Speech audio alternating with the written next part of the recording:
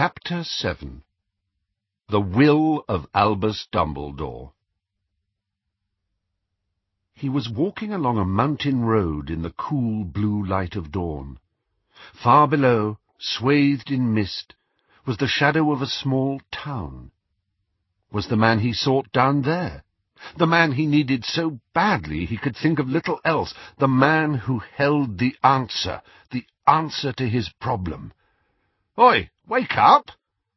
Harry opened his eyes. He was lying again on the camp bed in Ron's dingy attic room.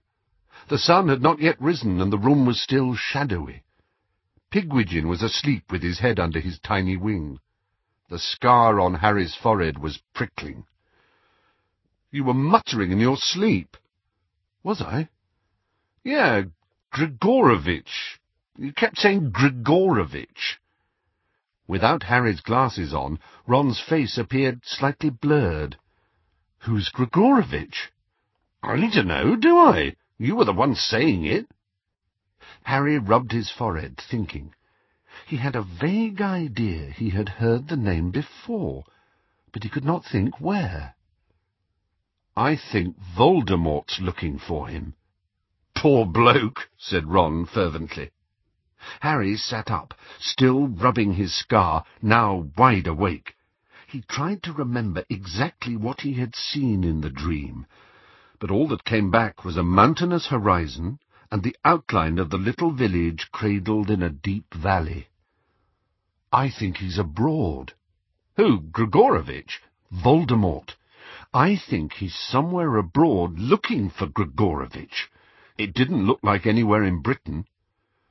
"You reckon you were seeing into his mind again?" Ron sounded worried. "Do me a favour and don't tell Hermione," said Harry, "although how she expects me to stop seeing stuff in my sleep."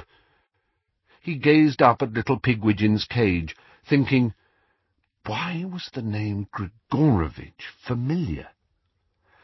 "I think," he said slowly, "he's got something to do with Quidditch. There's some connection, but I can't think what it is." "Quidditch?" said Ron. "Sure you're not thinking of Gorgovitch?" "Who?" "Dragomir Gorgovitch, chaser, transferred to the Chudley Cannons for a record fee 2 years ago. Record holder for most quaffle drops in a season." "No," said Harry, "I'm definitely not thinking of Gorgovitch." "I try not to either," said Ron. "Well, happy birthday, anyway." "Wow, that's right. I forgot. I'm 17. Harry seized the wand lying beside his camp bed, pointed it at the cluttered desk where he had left his glasses, and said, "Accio glasses!" Although they were only around a foot away, there was something immensely satisfying about seeing them zoom towards him, at least until they poked him in the eye. "Slick!" snorted Ron.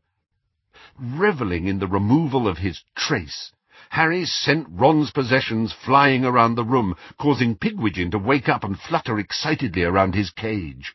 Harry also tried tying the laces of his trainers by magic. The resultant knot took several minutes to untie by hand, and, purely for the pleasure of it, turned the orange robes on Ron's Chudley Cannons posters bright blue. "I'd do your flies by hand, though," Ron advised Harry, sniggering when Harry immediately checked them. "Here's your present. Unwrap it up here. It's not for my mother's eyes." "A book?" said Harry, as he took the rectangular parcel. "Bit of a departure from tradition, isn't it?" "This isn't your average book," said Ron. "It's pure gold. 12 fail-safe ways to charm witches. Explains everything you need to know about girls. If only I'd had this last year, I'd have known exactly how to get rid of lavender, and I would have known how to get going with... Well, Fred and George gave me a copy, and I've learned a lot. You'd be surprised. It's not all about wand work, either." When they arrived in the kitchen, they found a pile of presents waiting on the table. Bill and Monsieur Delacour were finishing their breakfast, while Mrs. Weasley stood chatting to them over the frying-pan.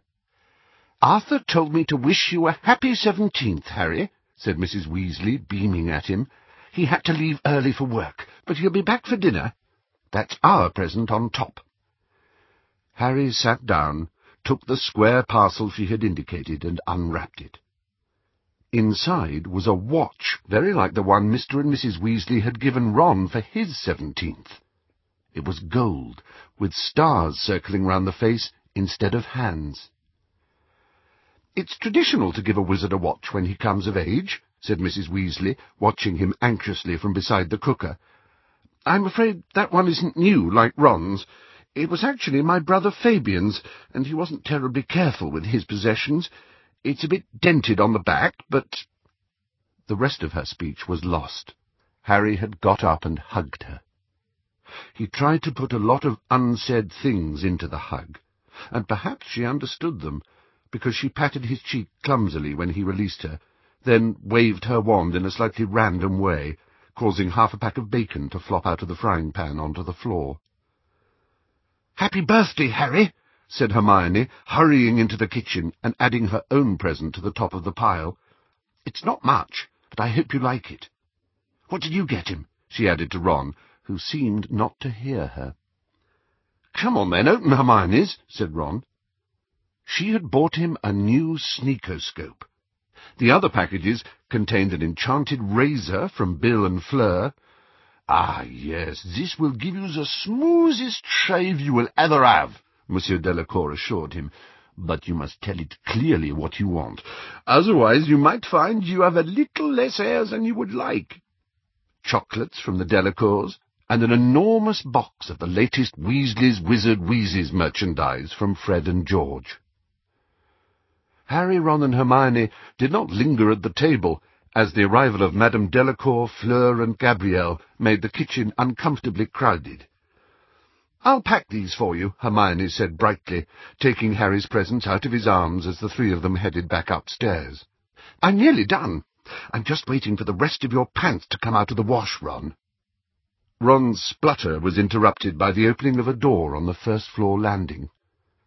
"Harry, will you come in here a moment?" It was Ginny. Ron came to an abrupt halt, but Hermione took him by the elbow and tugged him on up the stairs. Feeling nervous, Harry followed Ginny into her room. He had never been inside it before. It was small, but bright. There was a large poster of the wizarding band, the Weird Sisters, on one wall, and a picture of Gwenog Jones, captain of the All-Witch Quidditch team, the Holyhead Harpies, on the other. A desk stood facing the open window, which looked out over the orchard where he and Ginny had once played two-a-side Quidditch with Ron and Hermione, and which now housed a large pearly-white marquee. The golden flag on top was level with Ginny's window. Ginny looked up into Harry's face, took a deep breath, and said, "Happy 17th. "Yeah, thanks." She was looking at him steadily.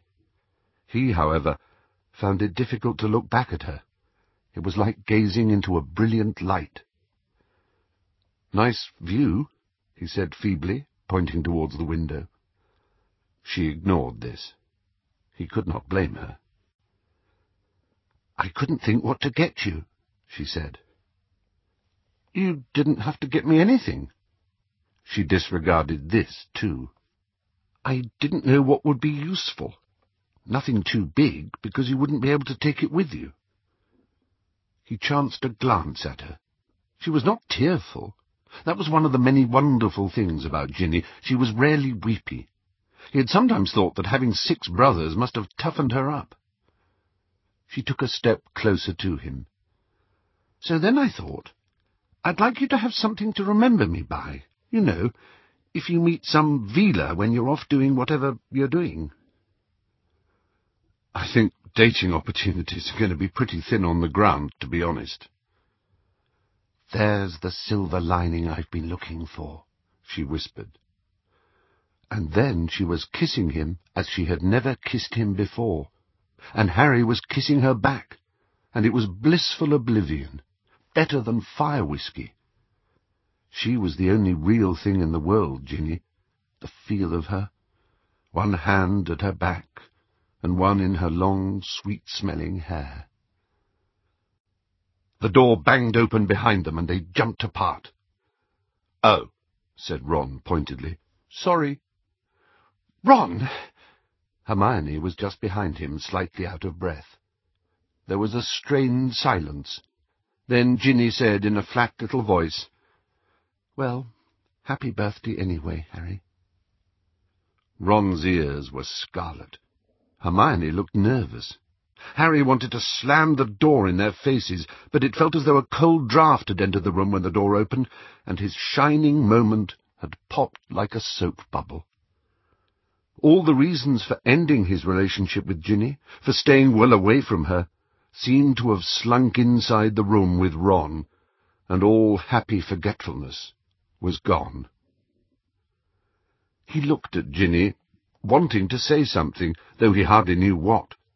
But she had turned her back on him. He thought that she might have succumbed for once to tears. He could not do anything to comfort her in front of Ron. "I'll see you later," he said, and followed the other two out of the bedroom.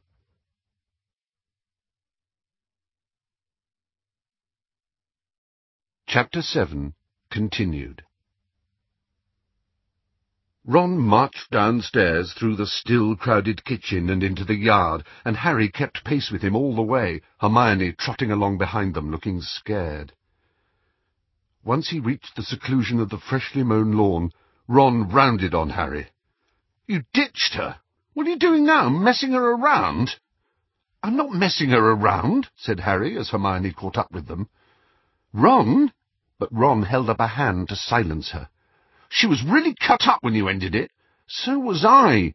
You know why I stopped it, and it wasn't because I wanted to." "Yeah, but you go snogging her now, and she's just going to get her hopes up again." "She's not an idiot. She knows it can't happen. She's not expecting us to end up married, or—" As he said it, a vivid picture formed in Harry's mind of Ginny in a white dress, marrying a tall, faceless, and unpleasant stranger. In one spiralling moment it seemed to hit him. Her future was free and unencumbered, whereas his— he could see nothing but Voldemort ahead. "If you keep groping her every chance you get, it won't happen again," said Harry harshly. The day was cloudless, but he felt as though the sun had gone in. "Okay?"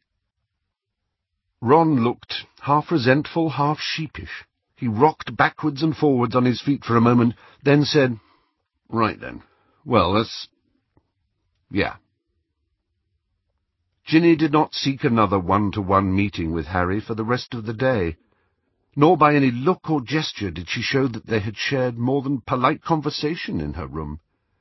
Nevertheless, Charlie's arrival came as a relief to Harry. It provided a distraction. Watching Mrs. Weasley force Charlie into a chair, raise her wand threateningly, and announce that he was about to get a proper haircut. As Harry's birthday dinner would have stretched the Burrows' kitchen to breaking point even before the arrival of Charlie, Lupin, Tonks, and Hagrid, several tables were placed end to end in the garden. Fred and George bewitched a number of purple lanterns, all emblazoned with a large number 17, to hang in mid-air over the guests. Thanks to Mrs. Weasley's ministrations, George's wound was neat and clean, but Harry was not yet used to the dark hole in the side of his head, despite the twins' many jokes about it. Hermione made purple and gold streamers erupt from the end of her wand and drape themselves artistically over the trees and bushes. "Nice," said Ron, as with one final flourish of her wand, Hermione turned the leaves on the crab-apple tree to gold. "You've really got an eye for that sort of thing." "Thank you, Ron," said Hermione, looking both pleased and a little confused. Harry turned away, smiling to himself. He had a funny notion that he would find a chapter on compliments when he found time to pursue his copy of 12 Fail-Safe Ways to Charm Witches. He caught Ginny's eye and grinned at her, before remembering his promise to Ron and hurriedly striking up a conversation with Monsieur Delacour. "Out of the way, out of the way," sang Mrs. Weasley, coming through the gate with what appeared to be a giant beach-ball-sized snitch floating in front of her. Seconds later, Harry realized that it was his birthday cake, which Mrs. Weasley was suspending with her wand, rather than risk carrying it over the uneven ground. When the cake had finally landed in the middle of the table, Harry said, "That looks amazing, Mrs. Weasley." "Oh, it's nothing, dear," she said fondly. Over her shoulder, Ron gave Harry the thumbs up and mouthed, "Good one." By 7 o'clock, all the guests had arrived, led into the house by Fred and George, who had waited for them at the end of the lane. Hagrid had honoured the occasion by wearing his best and horrible hairy brown suit. Although Lupin smiled as he shook Harry's hand, Harry thought he looked rather unhappy. It was all very odd. Tonks, beside him, looked simply radiant. "Happy birthday, Harry," she said, hugging him tightly. 17, eh?" said Hagrid, as he accepted a bucket-sized glass of wine from Fred. 6 years to the day since we met, Harry. Do you remember it?" "Vaguely," said Harry, grinning up at him. "Didn't you smash down the front door, give Dudley a pig's tail, and tell me I was a wizard?" "I forget the details," Hagrid chortled. "All right, Ron? Hermione?" "We're fine," said Hermione. "How are you?" Not bad. Been busy. We got some newborn unicorns. I'll show you when you get back." Harry avoided Ron and Hermione's gaze as Hagrid rummaged in his pocket. "Here, Harry. Couldn't think what to get you, but then I remembered this." He pulled out a small, slightly furry drawstring pouch with a long string, evidently intended to be worn around the neck. "Mokeskin. Hide anything in there, and no one but the owner can get it out. They're rare, them." "Hagrid, thanks!" "'S nothing," said Hagrid, with a wave of a dustbin-lid-sized hand. "And here's Charlie. Ha! Always liked him. Hey, Charlie!" Charlie approached, running his hand slightly ruefully over his new, brutally short haircut. He was shorter than Ron, thick-set, with a number of burns and scratches up his muscly arms. "Hi, Hagrid. How's it going? Been meaning to write for ages. How's Norbert doing?" "Norbert!" Charlie laughed. "The Norwegian Ridgeback. We call her Norberta now." "What, Norbert's a girl?" "Oh, yeah," said Charlie. "How can you tell?" asked Hermione. "They're a lot more vicious," said Charlie. He looked over his shoulder and dropped his voice. "Wish Dad would hurry up and get here. Mum's getting edgy." They all looked over at Mrs. Weasley. She was trying to talk to Madame Delacour while glancing repeatedly at the gate. "I think we'd better start without Arthur," she called to the garden at large after a moment or two. "He must have been held up at—" "Oh!" They all saw it at the same time. A streak of light that came flying across the yard and onto the table, where it resolved itself into a bright silver weasel, which stood on its hind legs and spoke with Mr. Weasley's voice. "Minister for Magic coming with me." The Patronus dissolved into thin air, leaving Fleur's family peering in astonishment at the place where it had vanished. "We shouldn't be here," said Lupin at once. "Harry, I'm sorry. I'll explain another time." He seized Tonks' wrist and pulled her away. They reached the fence, climbed over it, and vanished from sight. Mrs. Weasley looked bewildered. "The minister? But why? I don't understand." But there was no time to discuss the matter. A second later, Mr. Weasley had appeared out of thin air at the gate, accompanied by Rufus Scrimger, instantly recognizable by his mane of grizzled hair.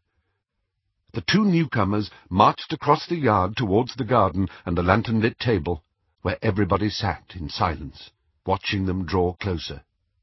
As Scrimgeour came within range of the lantern light, Harry saw that he looked much older than the last time they had met, scraggy and grim. "Sorry to intrude," said Scrimgeour, as he limped to a halt before the table, "especially as I can see that I'm gate-crashing a party." His eyes lingered for a moment on the giant snitch cake. "Many happy returns." "Thanks," said Harry. "I require a private word with you," Scrimger went on. "Also with Mr. Ronald Weasley and Miss Hermione Granger." "Us?" said Ron, sounding surprised. "Why us?" "I shall tell you that when we are somewhere more private," said Scrimger. "Is there such a place?" he demanded of Mr. Weasley. "Yes, of course," said Mr. Weasley, who looked nervous. "The, sitting room. Why don't you use that?" "You can lead the way," Scrimger said to Ron. "There will be no need for you to accompany us, Arthur." Harry saw Mr. Weasley exchange a worried look with Mrs. Weasley as he, Ron, and Hermione stood up. As they led the way back to the house in silence, Harry knew that the other two were thinking the same as he was. Scrimger must somehow have learned that the three of them were planning to drop out of Hogwarts. Scrimger did not speak as they all passed through the messy kitchen and into the Burrows' sitting room. Although the garden had been full of soft golden evening light, it was already dark in here. Harry flicked his wand at the oil lamps as he entered, and they illuminated the shabby but cosy room. Scrimger sat himself in the sagging armchair that Mr. Weasley normally occupied, leaving Harry, Ron, and Hermione to squeeze side by side on the sofa. Once they had done so, Scrimger spoke. "I have some questions for the three of you, and I think it will be best if we do it individually. If you two," he pointed at Harry and Hermione, "can wait upstairs, I will start with Ronald." "We're not going anywhere," said Harry, while Hermione nodded vigorously. "You can speak to us together, or not at all." Scrimger gave Harry a cold, appraising look. Harry had the impression that the minister was wondering whether it was worthwhile opening hostilities this early. "Very well, then, together," he said, shrugging. He cleared his throat. "I am here, as I'm sure you know, because of Albus Dumbledore's will." Harry, Ron, and Hermione looked at one another. "A surprise, apparently. You were not aware, then, that Dumbledore had left you anything?" "All of us," said Ron. "Me and Hermione, too." "Yes, all of—" But Harry interrupted. "Dumbledore died over a month ago. Why has it taken this long to give us what he left us?" "Isn't it obvious?" said Hermione before Scrimger could answer. "They wanted to examine whatever he's left us. You had no right to do that," she said, and her voice trembled slightly. "I had every right," said Scrimger dismissively. "The decree for justifiable confiscation gives the Ministry the power to confiscate the contents of a will." "That law was created to stop wizards passing on dark artifacts," said Hermione, "and the Ministry is supposed to have powerful evidence that the deceased's possessions are illegal before seizing them.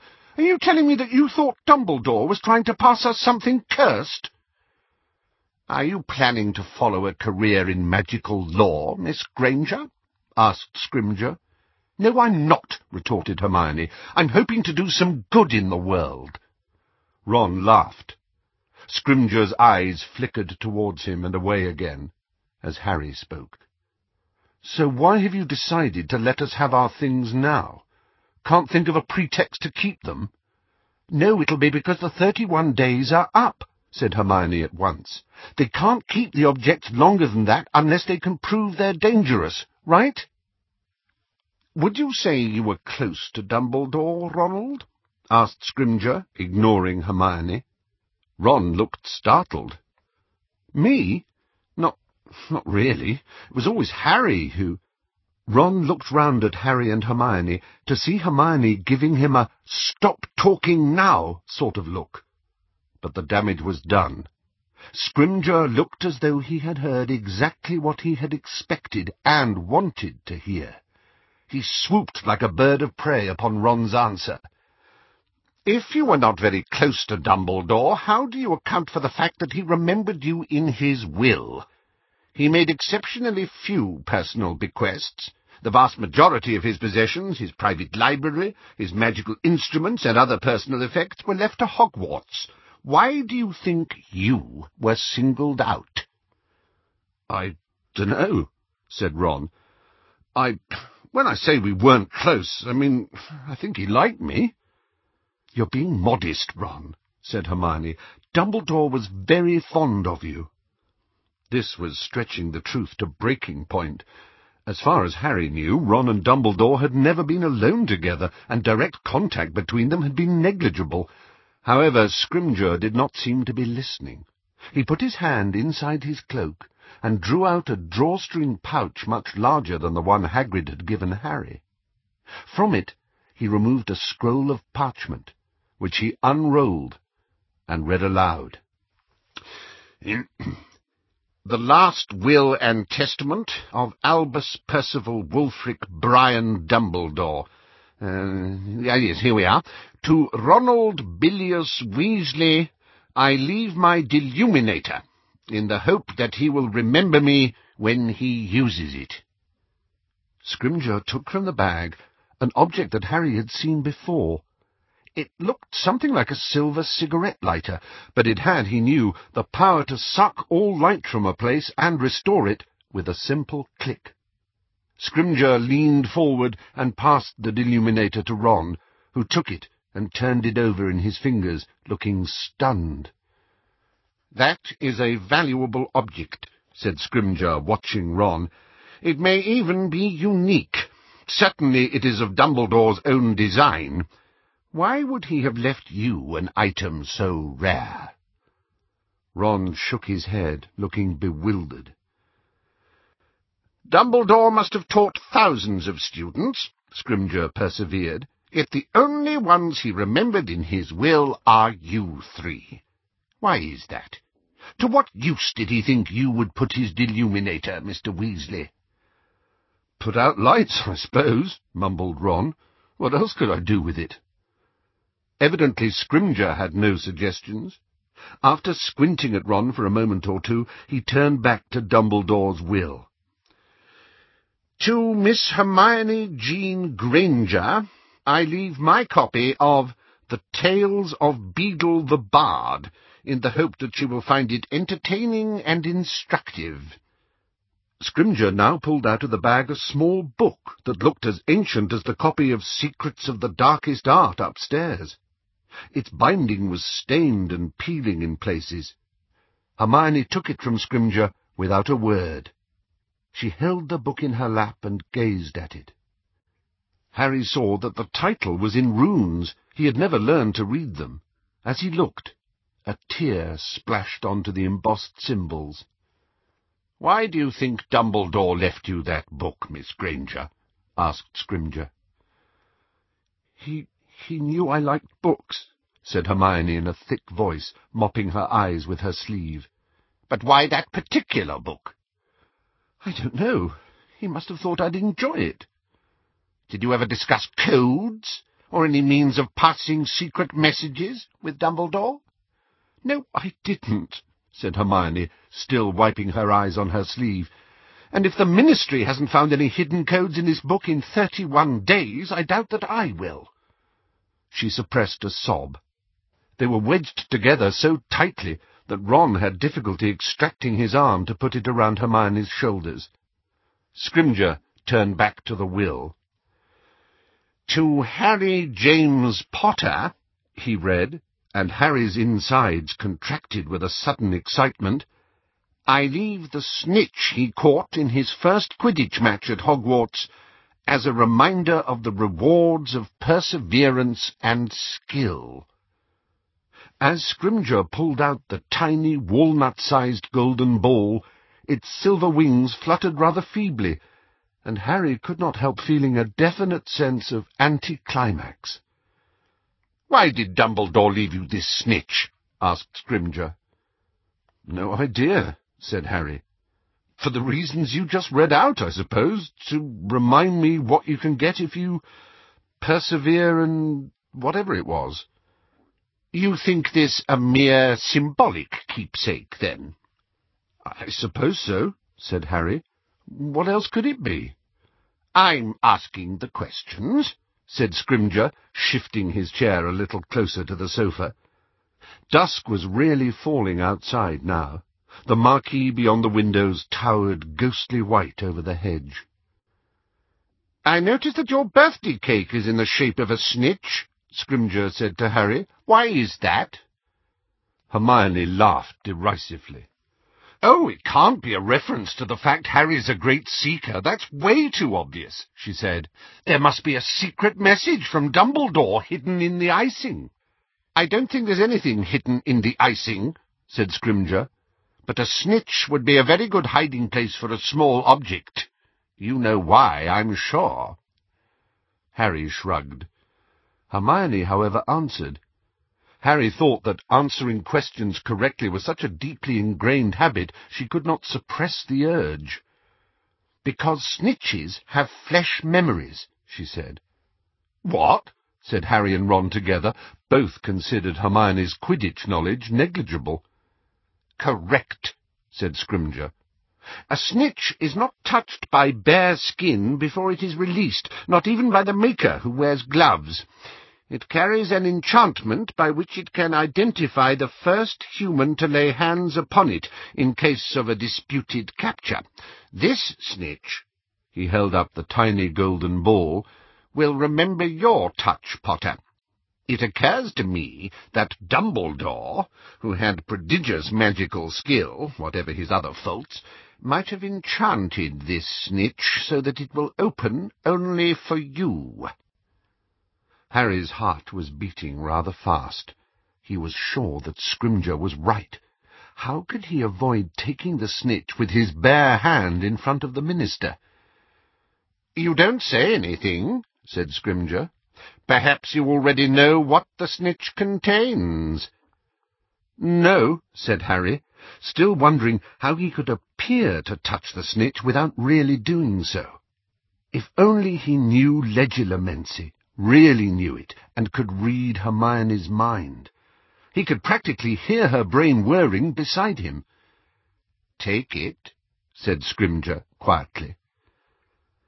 Harry met the minister's yellow eyes and knew he had no option but to obey. He held out his hand, and Scrimgeour leaned forwards again and placed the snitch slowly and deliberately into Harry's palm. Nothing happened. As Harry's fingers closed around the snitch, its tired wings fluttered and were still. Scrimgeour, Ron, and Hermione continued to gaze avidly at the now partially concealed ball, as if still hoping it might transform in some way. "That was dramatic," said Harry coolly. Both Ron and Hermione laughed. "That's all, then, is it?" asked Hermione, making to prise herself off the sofa. "Not quite," said Scrimgeour, who looked bad-tempered now. "Dumbledore left you a second bequest, Potter." "What is it?" asked Harry, excitement rekindling. Scrimgeour did not bother to read from the will this time. "The sword of Godric Gryffindor," he said. Hermione and Ron both stiffened. Harry looked around for a sign of the ruby-encrusted hilt, but Scrimgeour did not pull the sword from the leather pouch, which in any case looked much too small to contain it.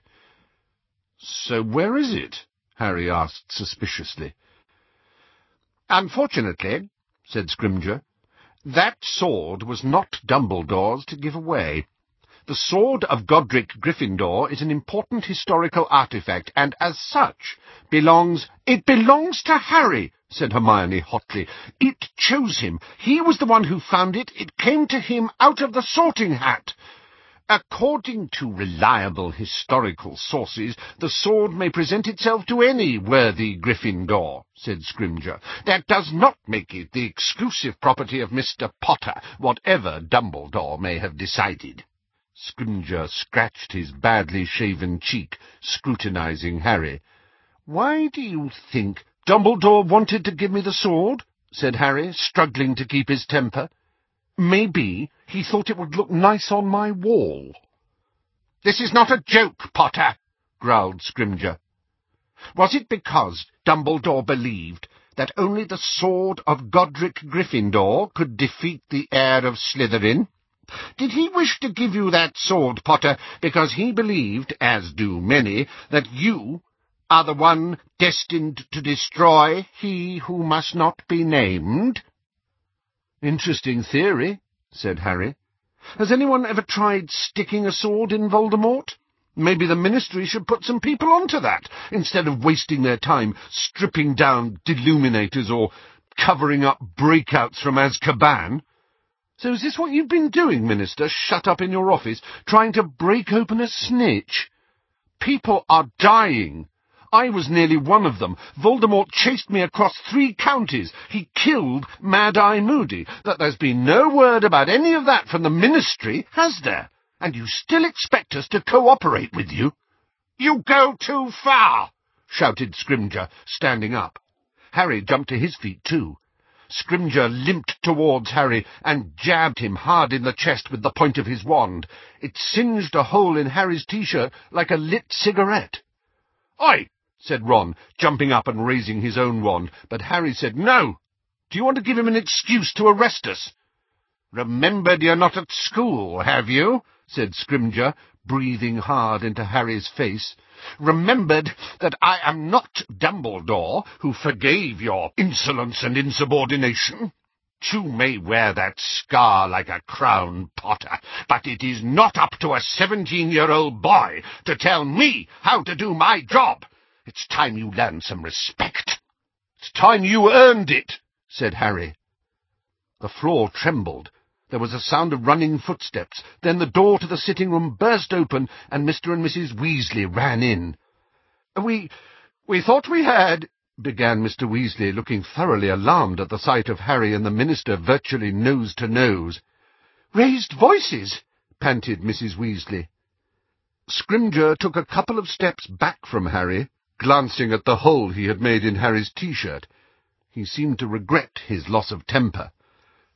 It was nothing," he growled. "I regret your attitude," he said, looking Harry full in the face once more.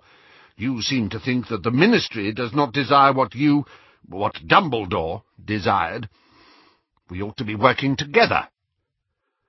"I don't like your methods, Minister," said Harry. "Remember?"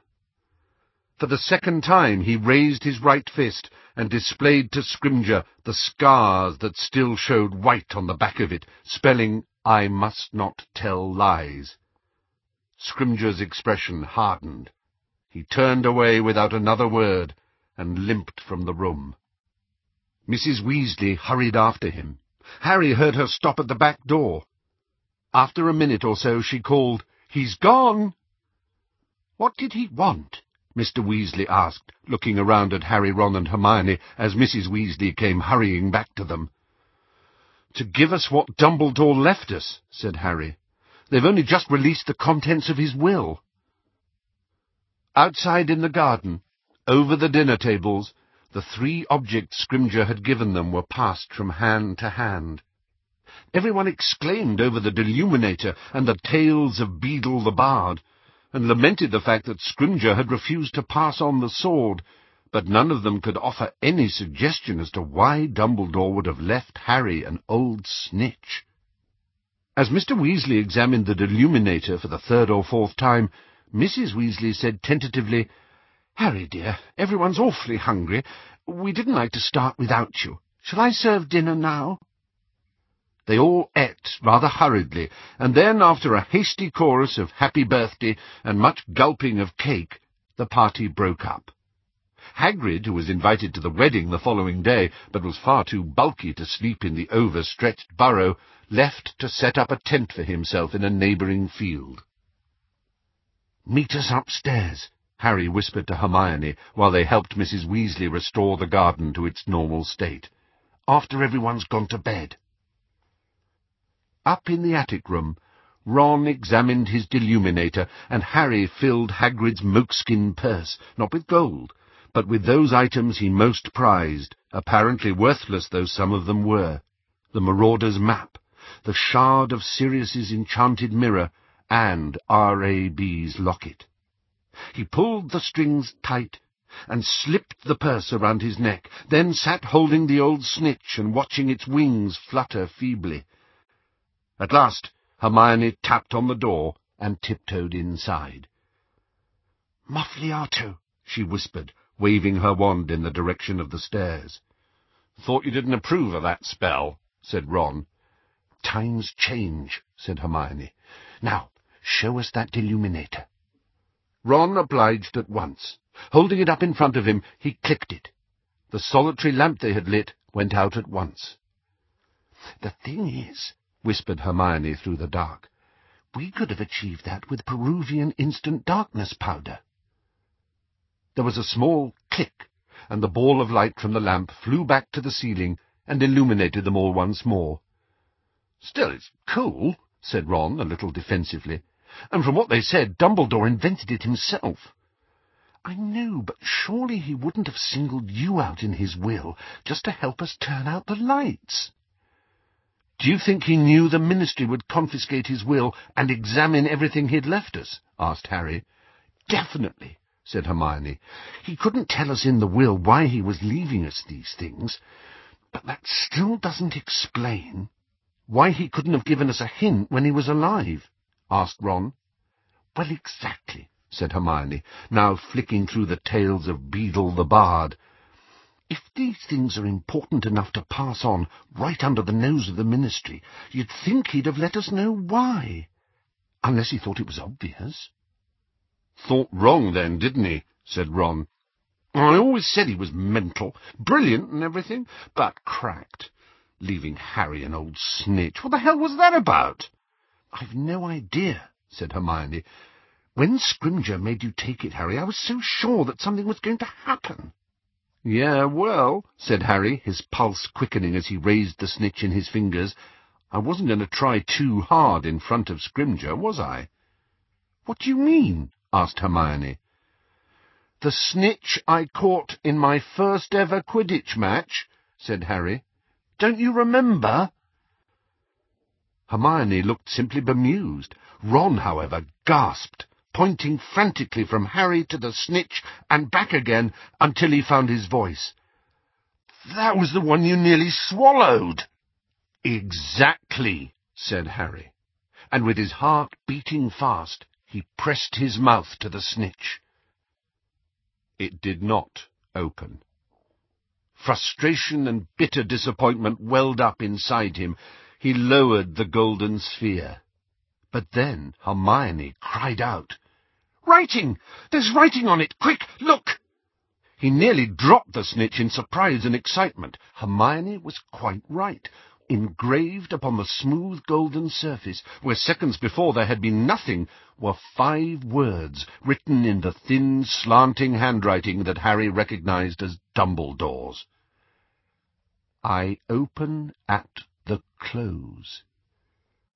He had barely read them when the words vanished again. "I open at the close? What's that supposed to mean?" Hermione and Ron shook their heads, looking blank. "I open at the close. At the close?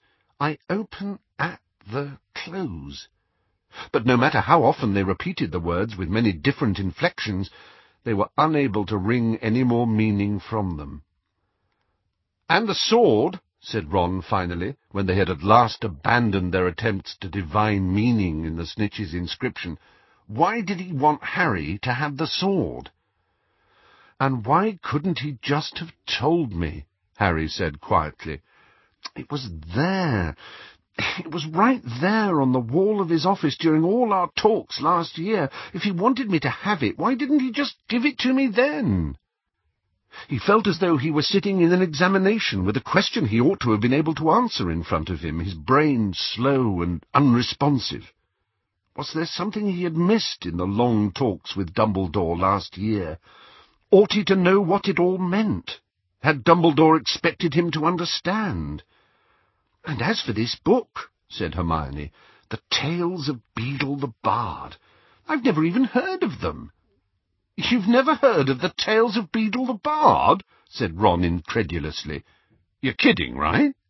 "No, I'm not," said Hermione in surprise. "Do you know them, then?"